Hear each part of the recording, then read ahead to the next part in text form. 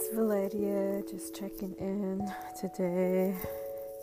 It's Saturday and just kind of a lazy day for myself. I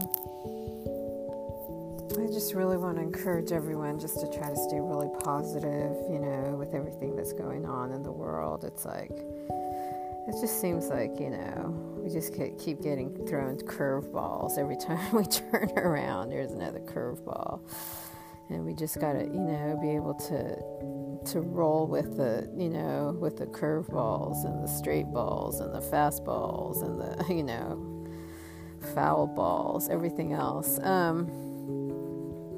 But, try not to let things get to you too much, because there's really, not a whole lot you can do about, different situations. You just kind of have to be like, okay, yeah, this is the way it is. Like we're having an election in the United States coming up November 3rd. Okay, it's, it's in a couple more months, It's like you just have to wait until that day comes and then, vote. And then but don't be all like freaking out about that there's an election and this is what's going on and this is what's going on.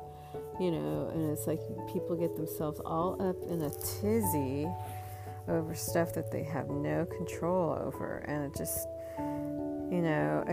it just seems like, I see how it kind of ruins people's lives in a certain sense, because then they're just like so consumed about, it's like, hey, this isn't even happening in your own life. I mean, it's like just because somebody else, ended up, whatever happened to them,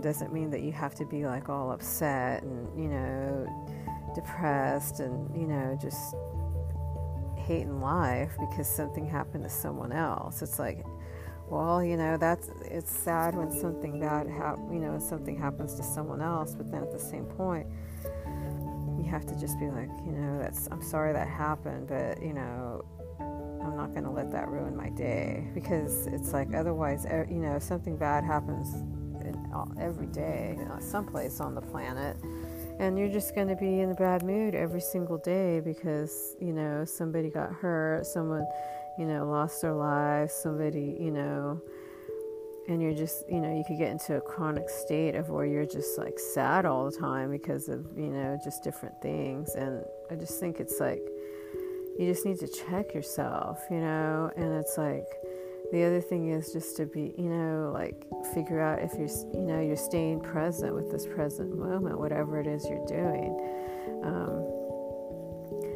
Like for myself right now, I'm doing this podcast, I'm talking, but like if I were, doing something else, like say if you were painting or doing some kind of artwork or something, then, you're just putting your attention on what it is you're doing, feeling, your brush go over the paper or the canvas, whatever it is, you're just feeling, and, it's just one stroke at a time, one brush stroke at a time.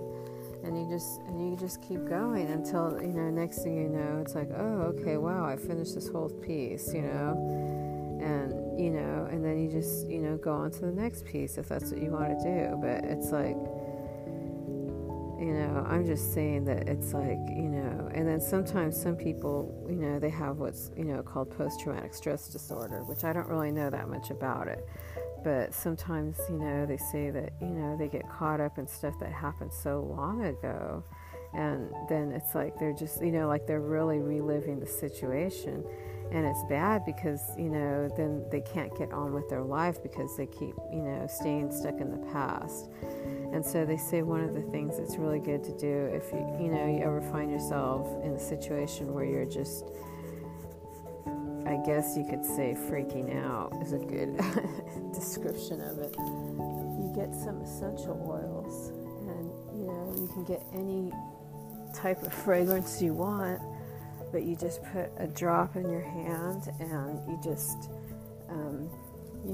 take a deep breath, inhale and exhale. And as you inhale and exhale, those essential oils, it's like it brings you into the present moment. And it's also cleaning out your lungs too. Like I have some eucalyptus oil right here, and I'm going to,